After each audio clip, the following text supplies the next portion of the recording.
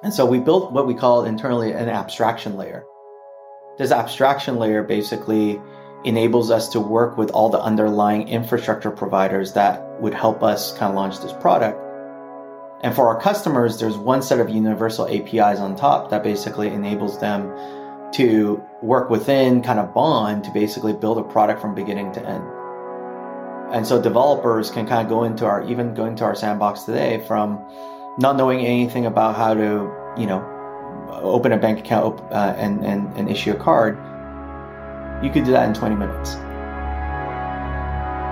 My name is Roy Ng, co-founder and CEO of Bond.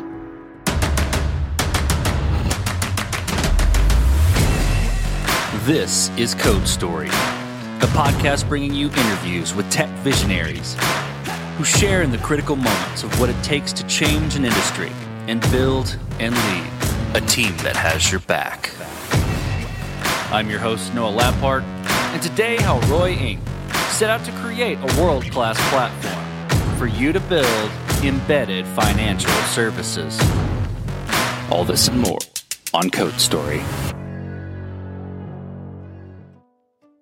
Roy Ng moved to LA from Hong Kong when he was 10 years old, first with his mother, with his father following on a year later. His family moved to the States to build a future for him, with education and opportunity. He's a graduate of UC Berkeley, going into finance afterwards with Goldman Sachs. He eventually made his way back to Hong Kong to help Goldman with cool deals like taking Baidu public. Post-Goldman, he stepped into the startup world. His first startup sold to SAP, and he then went on to help Twilio grow and go public, followed by maturing the developer platform at Mapbox. Roy eventually connected with his college friend and now co-founder to discuss his experience at SoFi.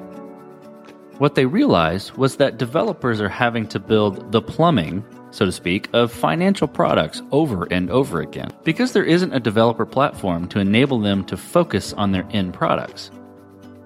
After some market validation at the Money 2020 conference, they set out to build this foundational platform, to build banking as a service. This is the creation story of Bond. Bond is an embedded finance platform. And so the easiest analogy is to look back at other developer platforms, be it Twilio, be it AWS. You're basically enabling software developers and product builders to leverage a set of APIs on our platform to then incorporate financial services solutions inside your application. It could be a mobile app, it could be, a web app. But things like offering, your end users the ability to open a bank account, to open and attach a debit card to that bank account, to open a credit card, to move money across accounts. So the three pillars that we have on our platform are accounts, which is the bank account opening. So that includes KYC, know your customer, or in the case of a business, KYB, know your business. Second is really around our cards platform. Our cards platform have both debit and credit, and we're the only platform today with live customers on both debit and credit. And the last piece is money movement. So this is be it ACH money movement, wires, bill pay. That is kind of how you move money. So all of these are what we call primitives. These primitive pieces enable any software company, you don't even need to be a fintech per se, to be able to embed financial services into the software that you already have. I met a friend of mine from college, Yan Wu, who was at the time the head of data science at SoFi, the fintech. And he and I were just talking about kind of the market opportunity in fintech and some of the challenges that fintechs are facing. During his time at SoFi, he saw the launch of multiple products and realized that a lot of the developers within SoFi was actually spending most of their time building infrastructure versus building the application that would engage the consumer to go use that particular product. There's this big gap in terms of having infrastructure that software developers can spend time on so that, company after company, developer after developer, they're not spending time building the same thing over and over again. It's almost like building the plumbing. Everybody's kind of rebuilding the plumbing every time around. And so from my perspective, this was a very ripe industry to go disrupt. There were some early innings of kind of platforms even back then when we started, but I think what we want to do is to support enterprises to be able to offer financial products. And at the same time, we saw innovations coming out from big brands like Apple. I recall like the launch of the Apple Card. This is a complete Apple experience, except because Apple's not a bank, their back-end bank is Goldman Sachs.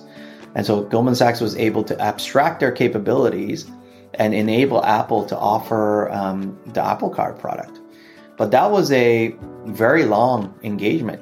Apple had to build it themselves and had to find the right bank partner, find the right processors to be able to make this a reality. And so we knew that there must be easier way to actually for brands to not have to go through all of that and leverage a platform like Bond to be able to offer financial products to their end customers. Let's jump into the MVP. So that first product you built, how long did it take you to build, and what sort of tools did you use to bring it to life? We started the company kind of in incubation 2019, kind of like first, second quarter. And we raised our seed round around August. And we started basically building an MVP. And the MVP, it was really basic. It was kind of a mock-up of kind of how our application would work, how the application and the funds flow will work with our sponsor banks. So you need a bank in the back end, right? Just like in Twilio, you need a telco in the back end. How we work with the bank and how we would then offer that service to our tech companies to basically consume the service, right? And so best thing to do is actually go talk to folks. And we mocked up a bunch of kind of product like screens and funds flow, which is kind of how the bank would work with a partner like Bond. We went out to Money 2020, which is a big industry event. And actually we were there for 3 days, just kind of back-to-back meetings with both banks and tech companies. And over again, there was a need from the market. It was pretty obvious that the banks were looking for a way to support more fintechs, but without having to build a ton of infrastructure or rely on the fintech or the tech company build a lot of infrastructure.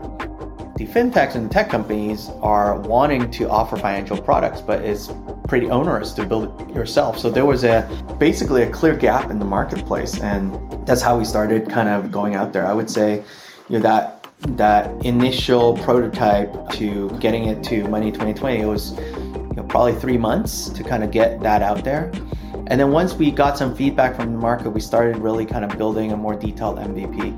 And just given how long the cycle is, right? If you were a tech company building directly with a bank, it would take you a year, 2 years to build.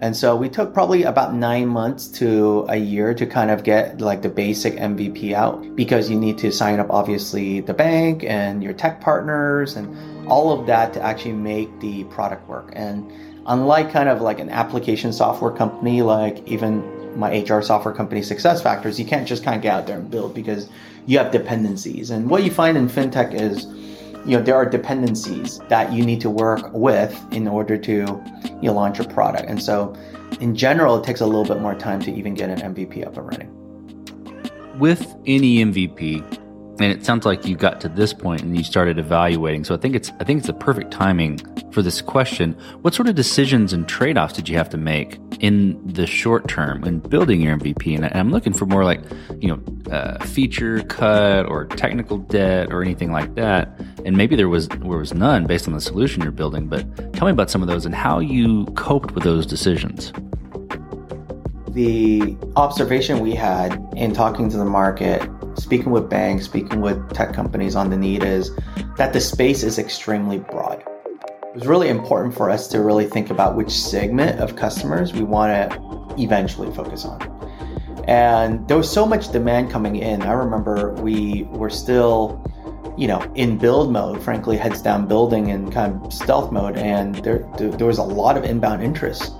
And frankly, like our product wasn't kind of there yet for us to really kind of take on that like early set of customers. And it really kind of made us think like what kind of customers we want to support, just given how large the space is. And our observation is the Gen 1 platforms that were out there, I think while they enabled new ideas quickly, we saw a gap in scaling. All of these platforms, may be good for experimentation and getting, your first batch of customers on, but we see that a lot of their customers eventually go and build it themselves, meaning bypassing the platform. And we want to be able to support brands from the very beginning, early inception, to basically scaled out enterprise like product to the end users. And so for us was really kind of, there are some earlier stage customers that we had to say no to, and really kind of finding out who are some of the large companies that are innovative, that want to move quickly and want to build with us. So, from a product feature standpoint, we need to realize that some of these enterprises, one may want more features than we have like available immediately. And so how do we prioritize like features? Second is that they oftentimes also want some help in terms of getting their initial product up and running. So, we offer obviously APIs, so it's a bunch of Lego blocks that you could kind of build yourself. But some of these larger brands also want pre-built capabilities, meaning like, hey, here's several Lego blocks built together already, and this is the use case that you can basically offer to your customer. I'll give you an example of an early customer that, and the use case. It's a company called Squire. Squire basically is a software application that helps barbershops, independent barbers to basically manage their business better. And one of the things that we work with them on is we saw a gap in the market where these barbers typically get paid every 2 weeks. The idea here was to how do we enable the barbers to get paid instantly? Because, oftentimes barbers are trying to really make ends meet between the paychecks, and some of them may take out payday loans and other things to basically bridge cash flow. And so how do we create a product with Squire that enabled them to basically pay instantly? So we created the Squire card. If you go and check out from your haircut, after you're done with your haircut, the net pay plus the tip goes directly to that barber's card that's already in their pocket. So they literally can kind of walk out of the barber shop after that appointment, spend some of the money they earn, go back and keep going. And so this is a big differentiator, and it's a win-win kind of across the board, because from a barber perspective, which barber does not want to get paid real time? No barber wants to wait 2 weeks. From a barbershop standpoint, having the Squire applications allowed them to attract more barbers. And from Squire's perspective, this financial product that they offered, they also make interchange from the spend off the card. It's basically a win-win across the board. And so as we kind of talk to more companies in the market, we realize that there are a lot more of these type of use cases that are deeply embedded into the workflow of that particular industry. Back to your question on decisions and trade-off, I think really thinking about what are the most prominent use cases. One, I think on the product side is really around the use cases that we want to target. And the second is what segment of customers we want to target, be it the really true SMBs or really kind of like squarely kind of mid-market, a little bit mature stage, or large enterprises. And, we focus on kind of the later stage, more mature companies as our kind of core segments. There's really kind of two things, I think, the feature kind of trade-offs that are more use case based, and then also kind of customer segmentation and how we think about, smaller versus kind of larger customers. Obviously, as an early stage company, we take on both, but really having our eyes on really the enterprise kind of scaled out like business models. So from that point then, I'm going to ask about product progression, but it's really in the context of how you built your roadmap and how you decided, okay, this is the next most important thing to build. As an early stage company, you need to really take out the signal for the noise, right? Like you hear a lot from the market, and you really need to kind of figure out what is relevant to you and your strategy versus not. And as a Lego block kind of infrastructure company, you could kind of get pulled in multiple directions very, very quickly. For us, the most important thing was deciding on the segments that we want to go after, the customer segments, and actually start building those products. The first part was really the banking product, the core banking services. So this is bank accounts, right? Being able to open a bank account in a safe and sound way, being able to move money in and out of the account, being able to then attach perhaps a debit card so people can spend off that card. These are kind of basic capabilities. Then with that, we decided to also offer a credit platform that enables people to have, for example, a credit building card. A credit building card is for people who, may not have credit much like when I first moved to the States, where they could deposit a certain amount of money into the account and they could spend that money. So basically it's a secured card secured by your deposit. The regular payment of that card enables you to basically build credit, for example, right? And so I think how our product progresses really kind of start with the basics of what we know most, if not all of our customers will need to start, and then offer additional products. I would say from a technology platform standpoint, there was also a major decision. A major decision around, do we want to be a kind of point solution versus a platform that we would integrate kind of other solutions within, right? So what we heard from our customers is that they really want a one-stop shop. They don't want to integrate with a platform, but have to go out and reintegrate or bring your own bank or integrate with another processor or integrate with other technology vendors to actually make the product work. They want to be able to have one universal set of APIs on the platform and be able to basically bring a product to life. And so we built what we call internally an abstraction layer. This abstraction layer basically enables us to work with all the underlying infrastructure providers that would help us kind of launch this product. And for our customers, there's one set of universal APIs on top that basically enables them to work within kind of Bond to basically build a product from beginning to end. And so developers can kind of go into our sandbox today from not knowing anything about how to, open a bank account and issue a card. You could do that in 20 minutes. And so we really were trying to optimize for how quickly a developer can build on our platform, how easy it is, because financial services is not an easy topic. There's a lot of nuances. There are a lot of funds flow requirements, compliance requirements, but how do we abstract this and make it easy for the user to understand what the flows are? And I think that has differentiating way of how we built it, and why customers kind of continue to choose Bond is because we have everything under one roof. Well, let's switch to team then. So how did you go about building your team, and what did you look for in those people to indicate that they are the winning horses to join you? There's multiple dimensions to people, be it, domain expertise, be it stage of company. And so we really kind of take a balanced approach as we look at team. Obviously, from a culture fit standpoint, we have values that, when Yen and I started the company, one of the first things we did was really spend, good amount of time really thinking about the values of our company and what are some of the key core competencies that we want all of our employees to have. And so, really, we have 6 of them. We call them the Bond DNA, right? So, and that is the baseline. And then from a team perspective, there's a combination of stage appropriateness as well as domain relevancy. And so where you generally find the most success is if you have both, right? Meaning we are an early stage company. How do we attract people who are going to roll up their sleeves and build, but at the same time have some baseline level of experience in financial services or tech or fintech to be able to kind of accelerate our build and our mission. And so I think from a team perspective, I think we've done a superb job in terms of just hiring, talent from across the board.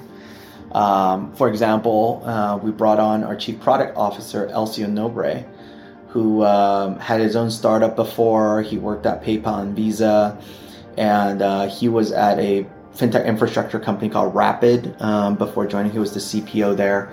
And so he's just bringing a lot of some of the product discipline that we're talking about, what to do and what not to build, and maturing kind of our product decisions. For example, Ted Mao, our head of engineering, he was previously at Square. He actually led engineering teams that built Square Payments, Square Capital, Square Financial Services. So very, very relevant to obviously what we're building. And also he saw the pain points internally at Square in building all of this kind of from scratch. And so having him on the team has been able to allow us to kind of see around the corners into building something that's scalable. And building fintech product is not easy. I would say building fintech product, requires a lot of nuanced knowledge, both from a technology standpoint as well as a compliance and regulatory standpoint. And so both Ted and LCO brings a lot to the table from a product engineering perspective. One last person I'd like to highlight is our head of customer operations, Eran Karoli. He was at Apto Payments and another fintech called Tipalti, and he basically brought to life the first set of customers at both companies.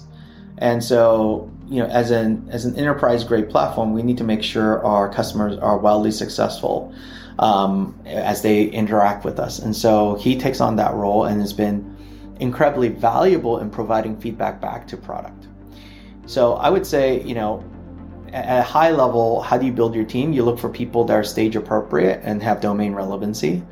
Culturally, obviously, it needs to be aligned to your cultural values, right? We have things like demand transparency as one of our values, question every assumption, debate quickly, then commit. Obviously, some baseline things that enable us to work quickly and effectively toward our mission. And then I think there's also just kind of more of the intangible, right? Like teamwork. And what you realize is, while you're an early stage company and you have kind of different people focusing on different kind of domain areas, they all need to work together. And, from my experience, things don't work out when people actually don't interface and work well with each other. They all end up working in silos versus working at one team. And, something that I take a lot of pride in is both our leadership team and our team overall really works closely together. It doesn't matter if you're an engineer or you're on like the business teams, you're working really closely together, all in service of really your customers and making them successful. So that's kind of some of my insights in kind of building this early team. Well, let's flip to scalability then. So did you build this to scale efficiently from day one? Or are you fighting this as you grow and gain traction? And I'm curious, especially with building on top of building a banking as a service product, how you had to go about that.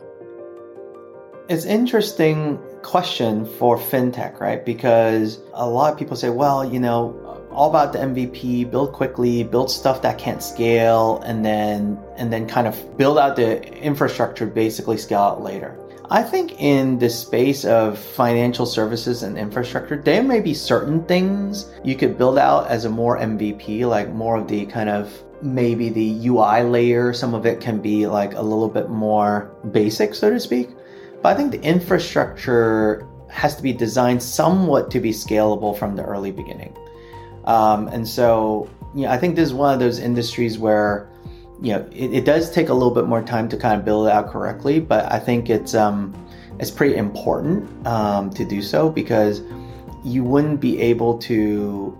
I mean, there's not really a lot of shortcuts you could do. I think on the especially in the fintech infrastructure side, there are certain things you could kind of get a beta out there and get tested, but a lot of things around money flows and opening bank accounts and compliance, you can't really shortcut, because that's we're in a regulated industry. And so I would say, it's a really interesting balance, right? And we have a phenomenal chief compliance officer that kind of works with us as we're thinking about, well, is this good enough to kind of get out there as a V1 versus, hey, we need to kind of build out these kind of safeguards before we actually share it with our customers.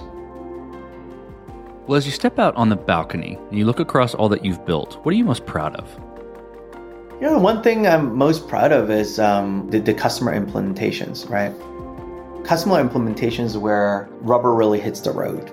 Do your customers enjoy and like the product that they've built on you, and whether it's impactful to the end users? And we were fortunate, that Squire example I talked about, the barbershop software. We won from Tearsheet the best embedded finance implementation in the industry for that particular use case.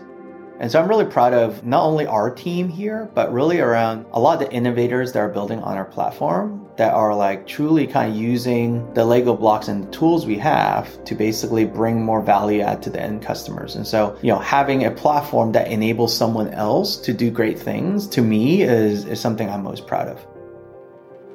Well, let's flip the script a little bit. Tell me about a mistake you made and how you and your team responded to it. We were thinking about build versus buy across the board, right? to kind of get to market early, you tend to see, well, if the market, there are good solutions out there that you don't have to build, you could probably get an MVP out there quicker than you building it yourself. And so we decided on, a number of different vendors. And we decided on a vendor that probably we should have built ourselves. I would say, the vendor was a large recognizable name, and we thought this was a good way to kind of get our product out to the market early. But very quickly, post our integration with that vendor, we realized there are some issues there. I don't think the product is as baked as we expected it to be, and there were impact to the customers as well. And so we quickly kind of diagnosed what the issue is, look at all of our alternatives, and decide to build a direct integration with the bank, the bank partners for this particular capability. And obviously, since then, we're no longer with that vendor for that particular capability. But for me, the lesson there is, don't just kind of look at that vendor from like how big they are, or, what their valuation is. Really kind of make sure that before you select that vendor, like spend a little bit more time kind of digging in to the product, doing more kind of deeper integrations before we decide to kind of go with them. Because, in some ways it's from a time perspective is costly, because you spend all this time integrating with this vendor when you could have just used that time to directly work on the direct integration itself. And so I think that's a big lesson learned for us. So every time now, as we're thinking about, build versus buy, what are some of the things that we want to build ourselves and we believe is, core to our product versus, some of the other things that, we could use a best of breed like vendor to go support. So for Bond, what does the future look like for the product, for your team, for your company, all the above? I love the space we're in. I just get more excited every day working with this team, working with our customers. Our customers are doing some really interesting things to basically help, people. For example, we're working with a customer to help their end users more quickly pay down debts through a product offering that we're working with them on. I talked about the hospital group with 60 hospitals underneath. How do we streamline their T&E process through a product that we're going to be building with them? And so I just feel like this space of embedded finance / banking as a service is rapidly growing. And it's not just kind of in the realm of kind of smaller innovators kind of looking to kind of build a fintech or a neobank to kind of launch a product and get up and running, but there's a tidal wave of larger organizations or later stage organizations that realize by incorporating a financial services product into your existing product set, it could drive a lot of synergies in your product and drive a lot of value to your end customers. So the future of our product, we're going to continue to focus on enterprise use cases that are of value to the enterprises and the end users. We're going to continue to focus on credit. We have the basic building blocks now on the banking side, but really on the credit side, there's a lot of opportunities there. In fact, we are having a hackathon this week internally, and there's a lot of interesting kind of credit related ideas that our team is actually thinking about. And so we're really excited about that. And we want to be the de facto platform when people think about, I'm a software company, I don't know anything about financial services, where do I go? I go to Bond, because here you have all the documentation as well as the guides that's needed for you to quickly and compliantly launch a financial product to your end users to drive more value to your end customers. And in the end, it's we want to enable our customers to be able to retain their customers better, because it's all about relationships. I'll give you one interesting anecdote. We were talking to a sports gear manufacturer. So this is a company that most everybody on earth will recognize this name. We spoke to the company's CFO, and for them, it's less about kind of making a lot of money off the financial product. They have an app already with a lot of their users, their fitness and things like that are tracked in that app. And for them, it's not about just kind of making more money, an additional like monetary avenue, which it is, but it's really about the data you collect. You now start understanding the spend behavior of your most loyal fans, your loyal customers. And with that, you could kind of become more of an ecosystem play for your end users than just like, oh, I know this brand, I wear your sneakers all the time, I buy like basketballs made by you guys. And so for them, it's all about kind of it's a total experience. Banking products have a way of, when deployed correctly, really drive a total experience for like the end user. And so, you know, I'm really, really excited about like more and more tech companies or non-tech companies really kind of looking at embedding financial services as part of their broader offering. And we at Bond make it very simple for them to be able to do so. Well, Roy, who influences the way that you work? Name a CEO, an architect, a technologist, really any person that you look up to, and why. There's not really one person per se. I would say the way I work is it's a little bit of a combination of my background on the banking side, which taught me, discipline, attention to detail, get things done, to my first founder CEO, Lars at SuccessFactors, who really taught me kind of the criticality of commercial rigor, driving customer adoption, customer centricity, and sales and growth basically heals all things. And so growing the company is the single most important thing. To Jeff at Twilio, where just a deep appreciation of the developer persona, how you can't just sell and market to developers, but you need to really earn their trust through documentation, through developer engagement, and just being giving them the tools to basically help them get their work done quickly, and being an advocate of the developer. I think historically developers were not viewed as pockets of where they could spend money, nor were they kind of quote unquote decision makers. And so it's the industry has shown that developers have a major say in the technology direction of companies. And so being able to speak their language, being able to provide documentation, APIs that are elegantly built and simple for them to deploy is super important. And I mentioned earlier, being able to kind of get up and running in 20 minutes versus like weeks and months, it's a major difference. And then, so I would say like all of these people that I've worked with in the past all kind of influenced me in one small way or another toward kind of how I view this business, both on the technology side as well as the go-to-market side. Well, we talked about a mistake earlier, but a little bit different spin. If you could go back to the beginning, what would you do differently, or where would you consider taking a different approach?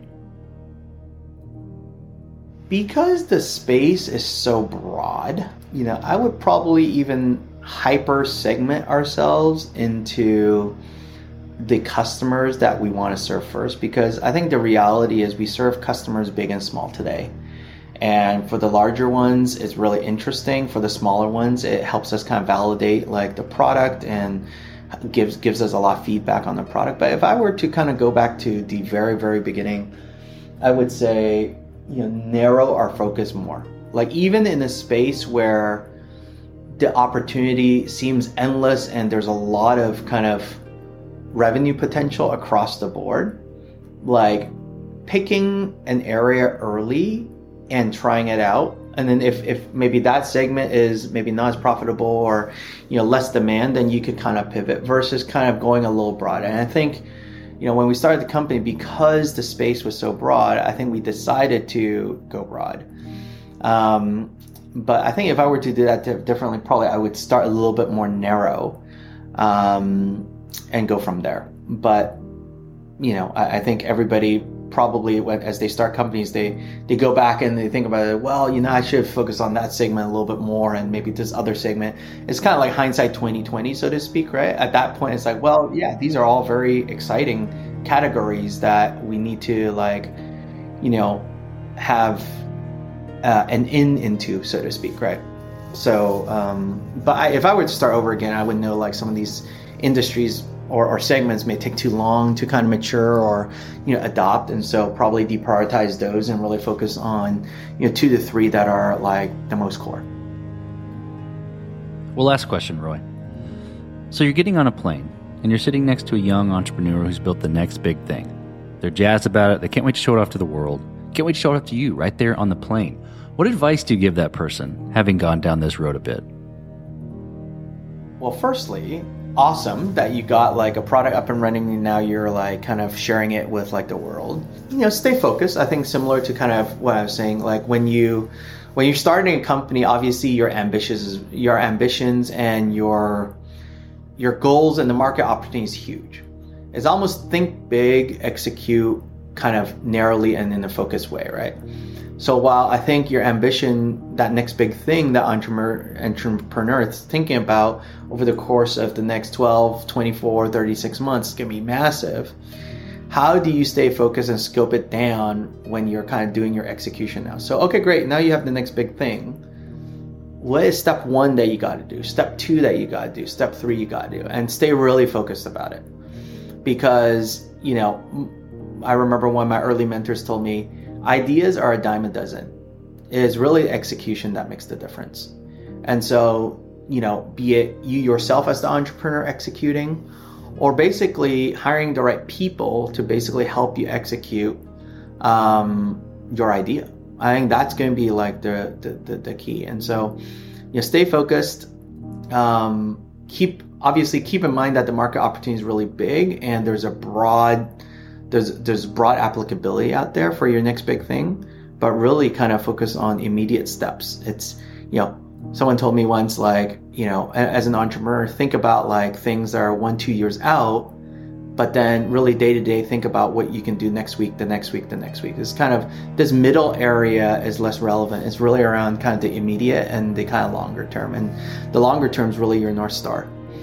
And then I think on the hiring people, the advice I would give is, make sure you hire people, that are, stage appropriate, right? Like depending on like where you are in the company, and then hire people to the extent they have, some of your domain experience. I think that could be helpful, but mostly really from a cultural standpoint, people who are not afraid of making mistakes and are willing to take calculated risks with you as you're kind of thinking about how to really get this next big thing into the market. That's great advice. Well, Roy, thank you for being on the show today. Thank you for telling the creation story of Bond. Thank you, Noah. Appreciate the time. And this concludes another chapter of Code Story. Code Story is hosted and produced by Noah Labhart. Be sure to subscribe on Apple Podcasts, Spotify, or the podcasting app of your choice. Support the show on patreon.com/codestory for just $5 to $10 a month. And when you get a chance, leave us a review. Both things help us out tremendously. And thanks again for listening.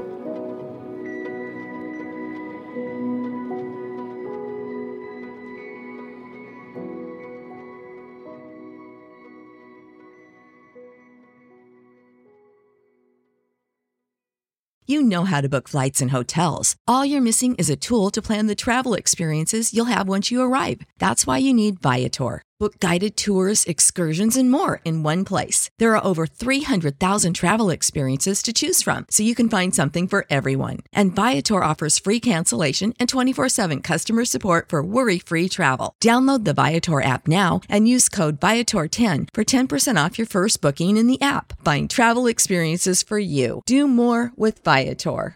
Save big money on everything for your next project at Menards. Spring is here, making it the perfect time for outdoor projects. Suncast storage sheds are an excellent solution for protecting outdoor lawn and gardening tools. They're easy to assemble, and the all-weather construction provides water resistance and UV protection. Save big on Suncast storage sheds. View our selection of Suncast products today in store and on Menards.com. Save